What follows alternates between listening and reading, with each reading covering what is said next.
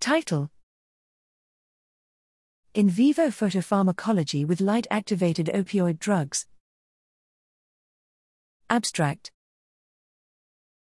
Traditional methods for site-specific drug delivery in the brain are slow, invasive, and difficult to interface with recordings of neural activity.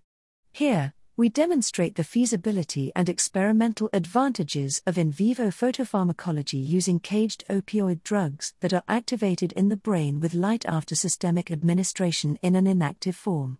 To enable bidirectional manipulations of endogenous opioid receptors in vivo, we developed PHOX and PHNX, photoactivatable variants of the mu-opioid receptor agonist oxymorphone and the antagonist naloxone. Photoactivation of PHOX in multiple brain areas produced local changes in receptor occupancy, brain metabolic activity, neuronal calcium activity, neurochemical signaling, and multiple pain and reward-related behaviors.